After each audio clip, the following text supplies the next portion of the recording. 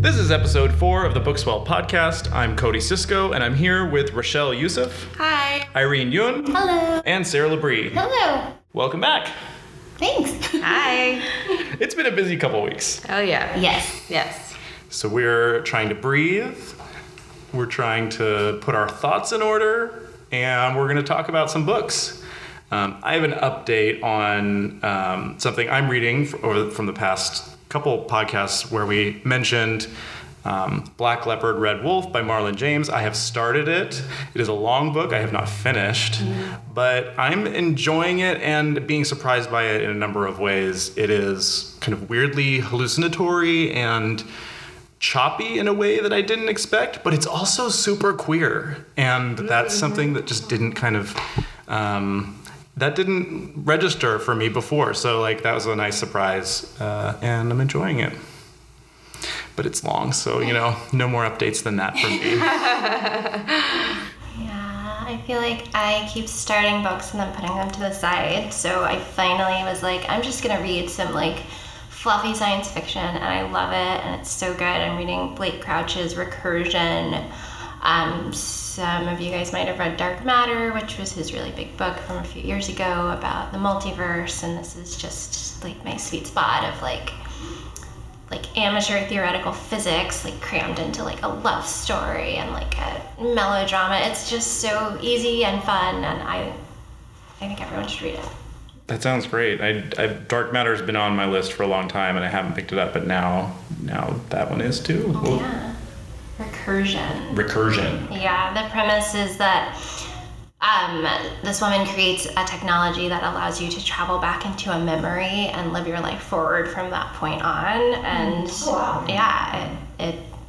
havoc is wrought from that point going on. But it's really cool. It's interesting how so many authors sort of become obsessed with this idea of memory. I finished Mem by Bethany Morrow, and the entire conceit of that book is that you can extract a memory which becomes alive, and you can sort of see that memory play out in the body of a duplicate copy of yourself. But it seems that idea of the memory seems to animate a lot of writers. That's interesting. Not a book, but it reminds me of Dollhouse, the series by Joss Whedon, which I loved. Love. Freaked me out. Probably the scariest show I've ever watched. Just the idea that you cannot be you anymore, and what is you, and memory and identity, but yeah, super super interesting series if you haven't looked into it. But very scary, the idea of memory and playing around with that kind of stuff. Mm-hmm. Yeah. Interesting how it's a natural form of time travel, and the conceit of this book. And this is something that I've tried to write about in the past, and that I think about all the time, because we don't actually understand what time is, because obviously it's relative. So it seems if you were big enough, or there was a place you could stand that was far back enough, you'd be able to see every moment happening all together, right? Because time depends on where you are and your gravity.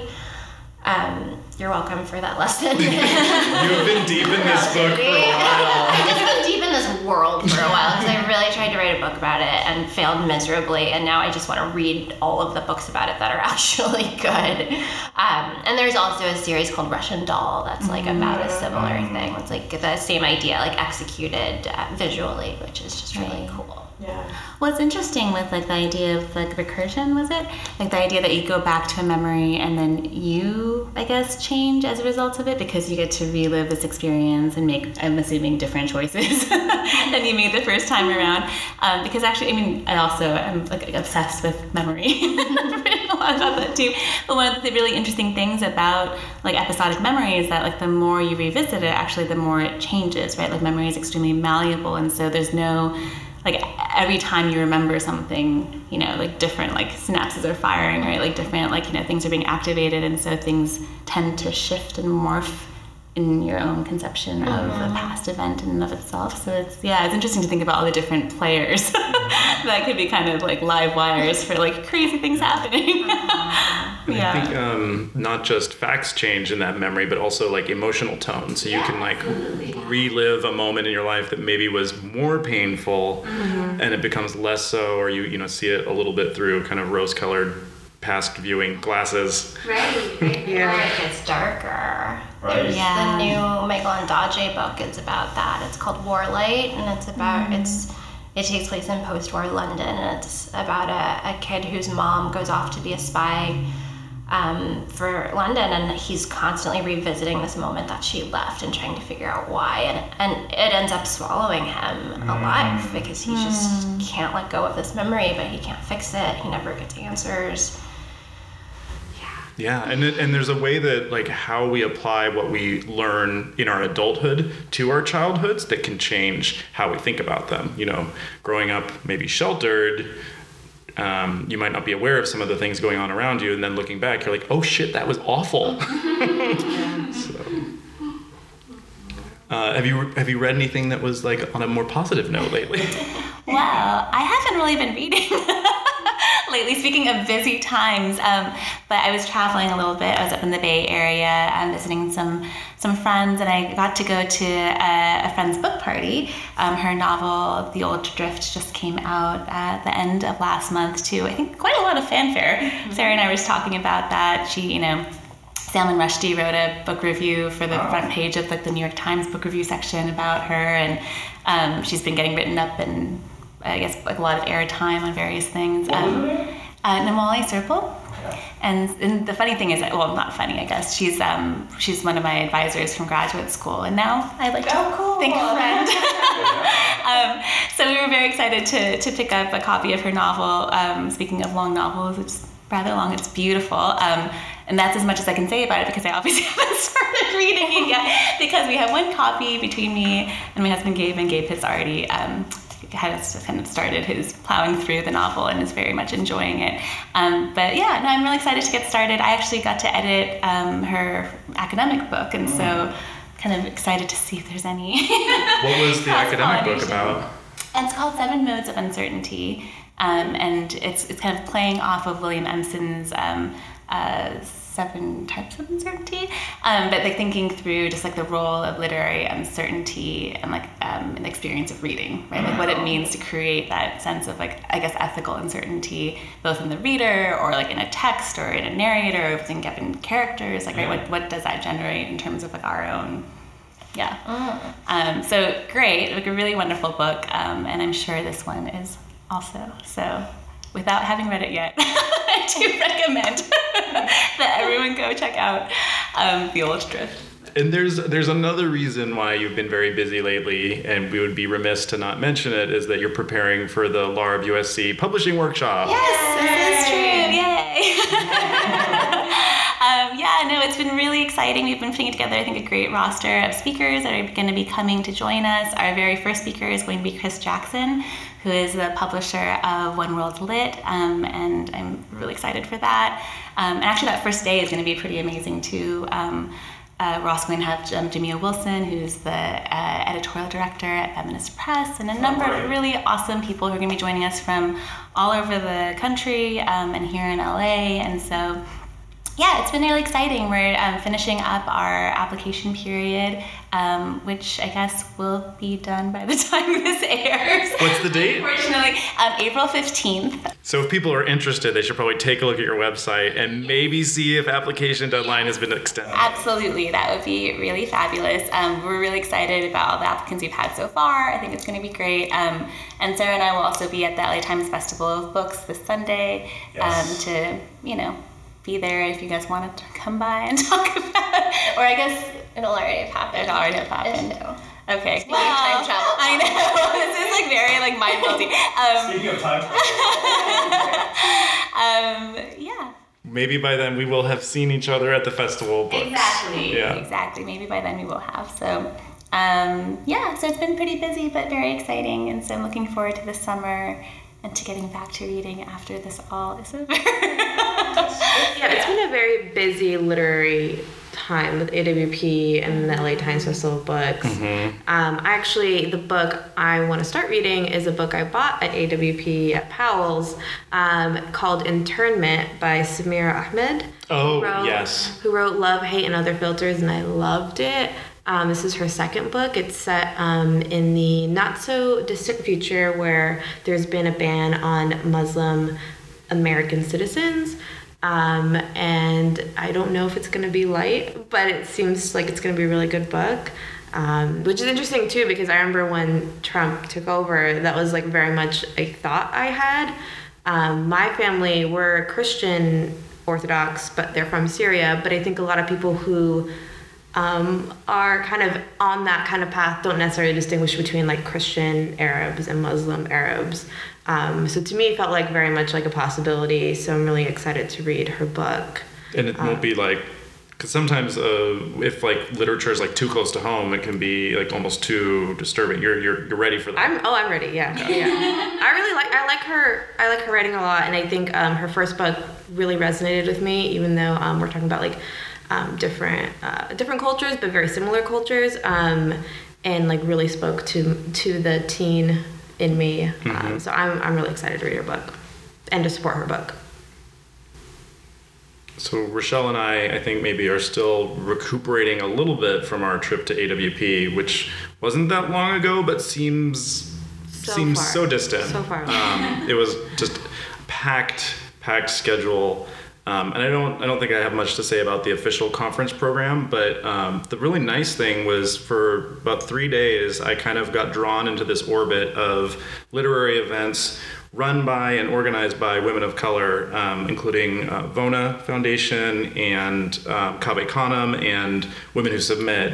And so just for like 3 days, I was just like surrounded by so much talent and like really powerful female voices talking about sort of, everything. I mean, it was a full gamut, and that was a really nice experience, and it was nice to see. Yeah, and it's nice because we talk about like wanting to go to literary events but being too busy for them, so it was nice to like have 3 days where that was all you were doing. Like you were just allowed to do it, and it wasn't like you skipping work or you not doing what you needed to do. It was like, that's what I'm here to do. Yeah, and I think we got, I got some people on board for coming on the podcast for interviews. So that was definitely useful and helpful. So we should be hearing some from them soon. Yeah, and it's nice to get out of your like LA bubble sometimes. Yeah.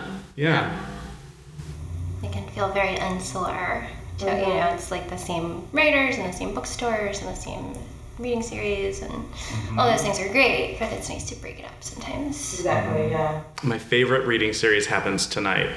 Well, I have one of two favorites. It's Drunken Masters, put on by Writ Large Press and The Accomplices, and that is pretty phenomenal. They have a lineup tonight. The Masters, they have F. Douglas Brown, Mike Songskin, and Rocio Carlos. I am super excited to see them sloshed and hear what they have to say about 3 up-and-coming writers. That's going to be a lot of fun. So they get drunk and they talk about other books? They get drunk and they give a critique of 3 writers who perform their work 3 live. up-and-coming writers, yeah. They've read it in advance, but yeah, the idea is that like it's fun. Yeah, it's got this great like community aspect to it, but also like it's fun, which sometimes can be missing from readings, But yeah, it's a lovely, fabulous concept, and like good for them for giving back to like up and coming emerging writers. And I guess April is National Poetry Month.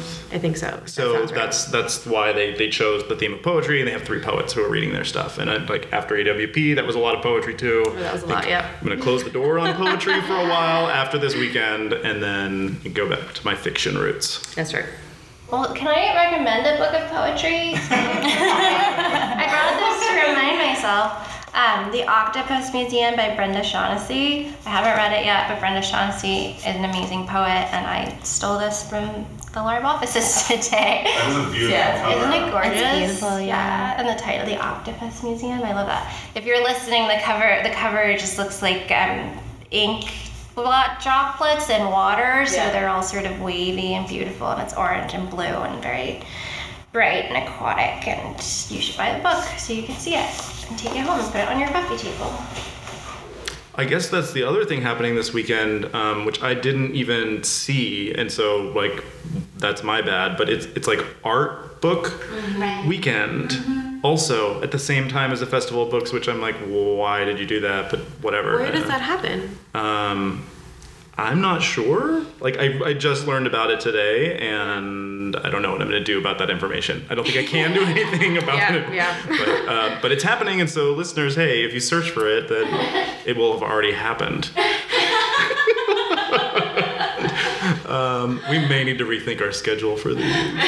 Or, like, LA just needs to calm down and have some fewer events. I wanted to ask, has anybody heard of this book, The Collective Schizophrenias by Esme Wang? Yes. Has anyone read it? No. Someone gave it to me today, and I'm really curious about it. Did we talk about it, or we mentioned it? We might have mentioned it on a previous podcast. I'm not sure, though. We talked about the anthology of LGBT and mental health, and I think she might have had a piece in there. Okay. But her book came out, and she did an event in LA sometime in the last couple months. Yeah, it sounds interesting. I guess she was working on some research projects at Stanford that were focused on mental illness, and part of what emerged from that, and her own struggles, part of what emerged from that is this book. Wow. So, yeah, she seems like someone who'd be fun to follow on Twitter and maybe interact with. Yeah. I was also going to mention, if you're not interested in the LA Times Festival of Books, San Diego has a writers festival that's happening on Saturday, which I'm also now realizing doesn't matter since this will be on Tuesday. So forget it. So everyone, right now, mark your calendars for 1 year in the future, just knowing that, like, there's way too many options. That's right. All right, I think this is a wrap. We're going to have an interview with Lynell George come up next, and then a rundown of things that are coming up in the days following the airing of this podcast to be a little less timey-wimey for everyone out there. So thanks for being here. Yay! Thanks, everyone. Thanks for listening. Lynell George is a Los Angeles-based journalist and essayist. She has had a long career in LA journalism as a staff writer for both the LA Times and LA Weekly, focusing on social issues, human behavior, and identity politics, as well as visual arts, music, and literature. Her most recent book, After Image, Los Angeles Outside the Frame, is the result of years of contemplating and writing about the arts, culture, and social issues of Los Angeles, always with an emphasis on place and the identity of the people who live in or leave LA. I spoke with Lynell on a warm spring morning on the outdoor patio at Fiore Market Cafe in South Pasadena, and you can hear the neighborhood bustling around us. I'm Cody Cisco, and I'm here with Lynell George, author of After Image, and we're going to talk all about literature in LA. Yay. Thanks for being here. Thanks for inviting me. So your name came up this weekend. Oh, it did? I didn't know if you heard your ears burning, but I ran into Mike Songskin at the AWP conference. Oh, great. Yeah. And so I got a copy of his book, and then he opened it up and showed me like exactly where you appear inside the book. I was like, all right, cool. I'm looking forward to talking. Mike is the ambassador of LA Letters. He really is. He's like a one-man ambassador. I mean, not a one-man. He's like a one-man promotion train for LA. It's just wonderful. Which is great, yeah. I mean, because sometimes people's first impression of LA leaves out the literature part. It leaves out the book part. Yes. Hollywood and TV and movies and even just the beach kind of rise to prominence. One of the things I've been really pleased with since I started Bookswell is to see just how pervasive and vibrant and different each of the pockets of literary LA are. Yes, yes. So I'd love to hear more from you. Like, what's your, I guess, your experience since After Image came out in diving into these different parts where you came up? Interesting. I'd like to go way back because to answer that question. And I remember, I guess I was probably a preteen or very early teenager where I started to sort of discover these different literary communities around. And one of them was the Venice community, that Beyond Baroque community of writers, and that was probably, and there was a bookstore called Papa Bach, and on Santa Monica Boulevard, and they had readings. It was this great old bookstore that was a jumble of books, things stacked up all over the place, bookstore cats. And they had readings also. And that was the first scene I was introduced to, I would say. Later, there was, I know the World Stage, in Leimert Park. That was a huge scene, and that's actually how I met Mike. I came out of some event. He was in the street with another writer, A.K. Tony, and they were like, Linnell George. I'm like, how do they know who I am? Because I was just starting out at the Weekly, but there was a community there, and Kamau Daoud was part of that the poet, and who was from the Watts Writers Workshop. So I began to kind of understand this map that was regional, but there were places people came together. So like the Beyond Baroque poets sometimes read with the World Stage poets, and even though it wasn't a formal thing, it could be these informal things. So that was sort of my introduction to these different worlds in LA. Yeah. And both of those are still going strong. Yeah. I think Beyond Baroque just had an anniversary. Right, exactly. And World Stage is still going. Exactly. I moved into a new space, and very well attended, and they're doing all kinds of wonderful things there. The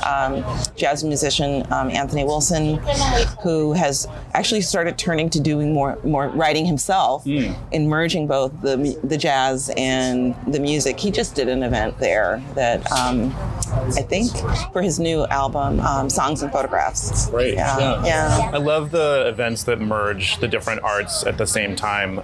In After Image, I remember that you mentioned Cielo Gallery. Yes. And I had met Julaine Lee, a poet whose book just came out, who had an event there, which was her reading her poetry, but she also brought up visual artists. They had paintings and drawings displayed, and the theme that was wrapped around it was sort of Korean-born adoptees in America and their experience reconnecting on the basis of like this feeling of having lost something rather than gained something. Oh, wow. As a result of that. That sounds so rich, and I love when there are themed events like that really do draw from our community.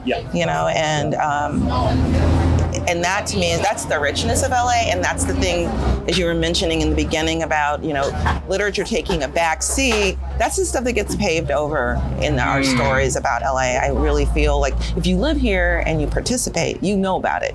But otherwise, people breezing in, they have no idea, that we have that richness. Yeah, and part of what, I don't know how well this is happening right now, but part of what I'd love to see is a sort of, I don't want to say documentation, but an archiving or some sort of preservation of sort of current moment of literature going forward. And I went to school at San Francisco State, and they had the Poetry Center, which had tapes, audio tapes and magnetic tapes going back to like the 50s of all these poets who came through and read, decade after decade. And it seems a shame that we don't have sort of the same thing. I think maybe it's a challenge of scale, but I want to try to help make that happen a bit more, to preserve. 3 cheers to you for doing that, because we do need that, because people move, people die, and we lose that story, or at least their version of that story. And there's such a richness to this that has not been put on the page yet. So I'm glad you're doing that. One of the things I noticed while I was reading After Image was the sort of an urgent sadness around the vanishing of the past, and the elusiveness of trying to revisit it. And I was just wondering, as I was reading it, you made a very deliberate choice, it seems, to not focus the story on yourself. Yes. And that would seem to run counter to the moment we have today, where like the selfie is the thing. That's right. It's like word of the year, maybe a couple of years ago. And I was wondering why you chose that avenue toward the book. Thank you for asking that question. No one has asked me that, and so I really did make a deliberate choice, because I thought I just may be cranky. It just may be me that's feeling this way, and I wanted to see how other people felt about their lived environment. You know, was it just for me a function of being here? I'm a native. I've lived through a lot of change here. There's always been change. So in one way, I thought, well, you should be used to this. You know, LA has always been struck like a set, you know, like, right. You know, let's just build over it. Let's do something different. But this felt different. And so I wanted to test that with other people. And I found as I went out, there were a lot of people feeling like I did about, they were fine with that early change, but it was this wholesale flattening of place. That was the thing. Like when I was growing up, neighborhoods felt very distinct, and Venice felt very different from Silver Lake. Silver Lake felt very different from downtown. Downtown was its own no man's land, and kind of fascinating to me because it was different from what my parents had experienced. You know. Which was busy with department stores and that sort of thing, and movies. When they first started dating, when they moved here from separate places, they went to movies downtown, and so that was different.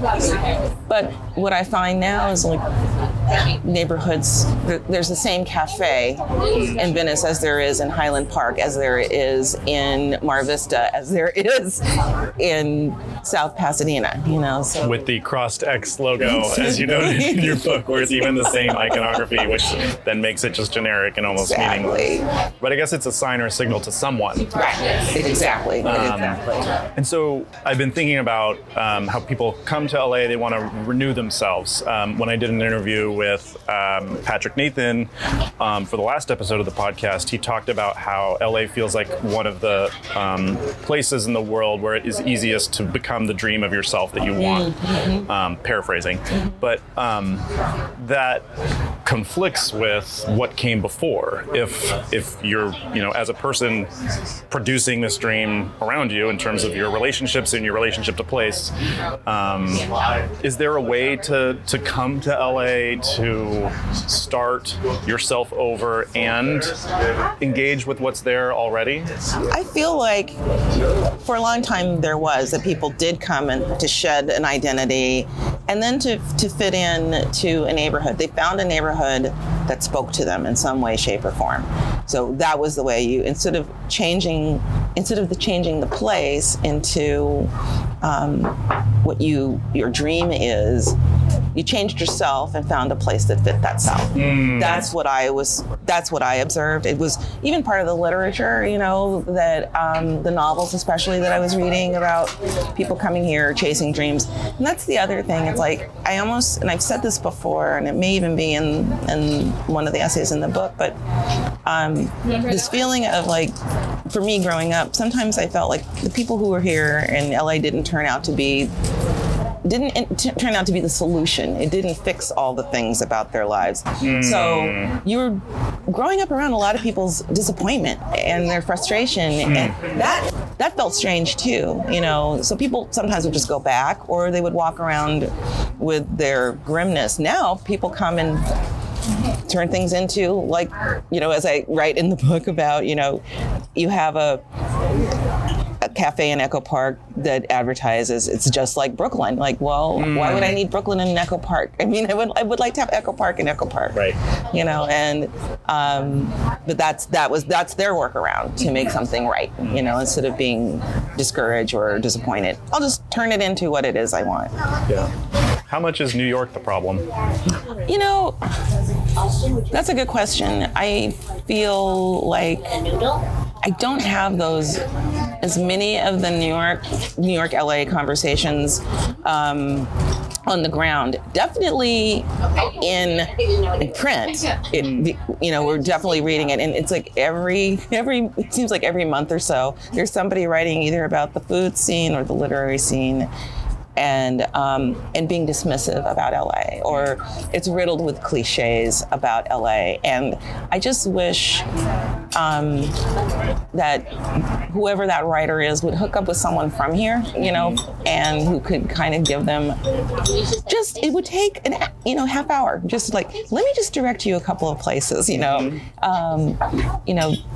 not to just lean so heavily on these cliches about LA that really actually haven't been accurate for a long time or never were accurate.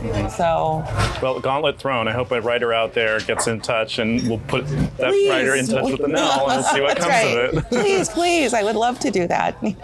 I want to ask, because memory is such a strong component of your writing and what you've been thinking about lately, are there any readings or book discussions or authors who you saw and interacted with that have stuck in your mind over the years? Oh, wow. You mean local writers who have been meaningful to me? Yes. Wanda Coleman, absolutely. I know I mentioned her already, but she was significant because there weren't, and I'm not a poet, but Wanda's poetry and prose, because she also was an essayist, journalist. She was just incredible because she was writing about LA in a way that I hadn't seen before, that wandered into the neighborhoods that were familiar to me, situations that were familiar, situations that weren't at all either. But there was enough of that made me think, oh, yes, I need to tell those stories. And then to see her live was just electrifying, because sometimes she'd get up and she'd start reading, and sometimes she would begin singing. She had an incredible singing voice. So you felt like this lightning bolt went through you, and she was accessible. I mean, when I first started working at the LA Weekly, I cold called her and asked her if we could have lunch, and she said, I have a better idea, let's go have dinner. We had Indian food one night and we sat and talked for hours. But she's somebody I would definitely consider to be a mentor, and that started by seeing her read. I'm trying to think who else. I saw Octavia Butler read at Esalen and at Midnight Special, the old bookstore in Santa Monica, when it was in its tiny, tiny, tiny little space.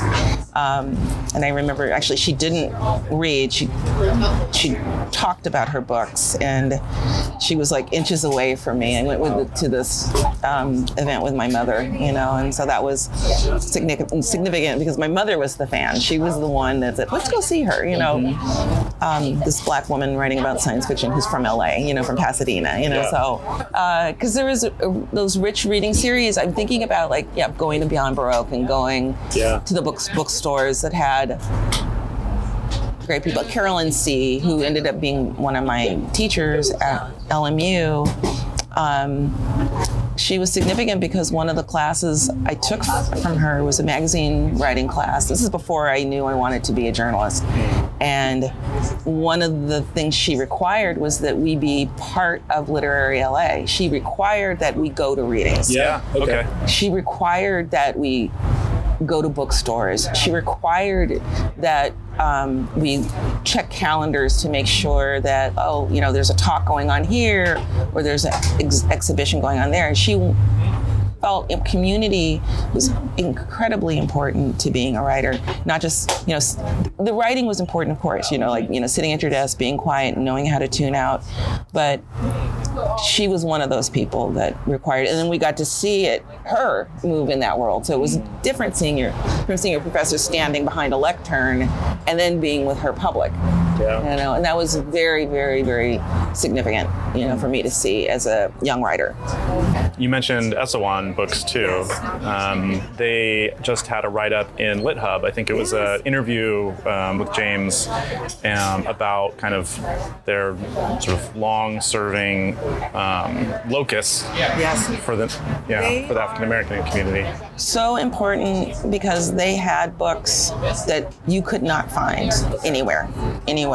And my mother, who was an English teacher, she was in that store all the time ordering books from them, talking to them.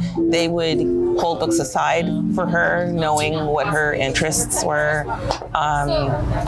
They've been a good friend to me as a journalist, as well as a book buyer, and as well as being an author. I mean, one of the places I had to read, I wanted to read the week my book came out was Esalen, because they have been so.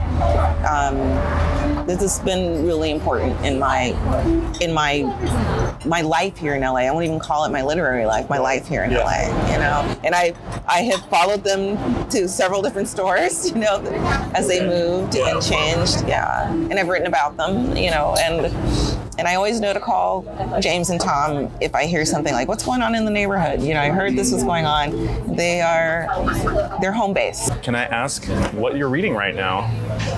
What am I reading right now? Let's see. On the plane, I was reading, coming back from New Orleans in this conference, I was reading the Lisa Brennan Jobs book, Small Fry. Oh, yeah. Yeah, her memoir. I'm interested in memoirs, and it's very intense. The book is very, very, very intense.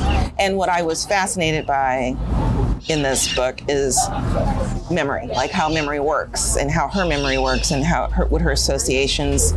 It's very, very much rooted in sense of place, and that's the thing that I've noted the most. The smells of the trees, the light, the way it casts on walls, and I think for her, it's that's the stuff that triggers the conversations, or like recreating those conversations.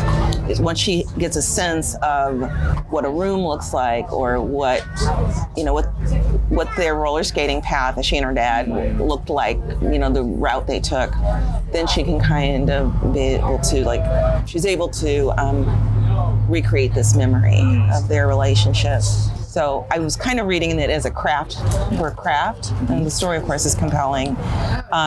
Also on my stack is the Lorraine Hansberry book, Amani Perry's book, and Kaisia Lemon's Heavy. That's also on my stack. I'm trying to envision what's on my nightstand. Something else I just bought too. Since After Image came out, has anything changed in terms of of the way readers have responded to it, or the discussions that you've had? Are you rethinking anything now? That's a good question. I have been encouraging people to tell their own stories. Like whenever I've done any reading or talk, is to make sure that they write down their own stories and tell their own stories. If they don't think they're a writer, tell their stories about where they live, their neighborhood, their street, to other people. And what I'm finding now is people, and this is always to me a sign that a piece has worked, is that it's not about me anymore. Going back to, it's not about me. Yeah. It's about, I want to see what memory that triggered, like something I've written has triggered for them. And that's what I've been the recipient of, is these stories about neighborhoods and vanished places, and people wanting to take me to show me something that they think is really incredible, or they think is hidden LA history, or things that we need to protect. And that's been, to me, like the great, the wealth of this book is like people opening up their own treasure trove of stories and realizing that they really are treasures. It's not just, oh, who cares about that story? No, people care about your story, you know, because that will make place. You know, it, like having those stories gives that, you know, allows for a richness of place and textures, you know, back to the Lisa Brennan Jobs book, where, you know, the cast of light, like I just noticed this morning, just in the week I've been gone, the sunlight's different. It's just different, you know, and that's seasonal, and it's different from New Orleans sunlight, and that's significant. So tell us a little more about where we're sitting right now and what's going on around us. We are sitting in the Fiore Cafe in South Pasadena, which was, I guess, once I think it was a mortuary before it became a cafe, yes. Hence this cover here. I wasn't getting a very ghosty vibe, but now that you say it, power of suggestion. Yes, but it's a beautiful garden setting we're sitting in, and there's 2 jazz guitarists playing. to accompany us. And I was first taken to here by a woman I interviewed for a story years and years ago about working with diversity in LA youth. And she loved this place because she could kind of take a look out and look at the neighborhood and keep watching things. But it's lovely, and it's a theater also. Okay, you're going to hear a lot of sounds. You hear a lot of sounds. It's active here. You can hear some parrots. Yeah, did the parrots strafe by? Yeah, they went that way. And I love that chapter about sort of how we're sort of embedded in this fabric of wildlife. Last night, a possum ran right by my back door, so saw her, I think, waddling by, and then like 5 minutes later, she went back the other way. So yeah, I looked out one night. It was raining, and I have motion sensor lights in the backyard, and I'm like, why do they keep coming on? And I thought it was a possum. No, it was 2 raccoons, and it was between rain showers, and I think they were getting some shelter under my bougainvillea. So that was kind of cool. Like, oh wow, they were big too. Yeah, I love raccoons. They're so cute. One of them came up and was actually watching our TV from through a sliding glass door for 10 seconds. But then he was captivated. Can I come in? You got some room on the sofa. Yeah.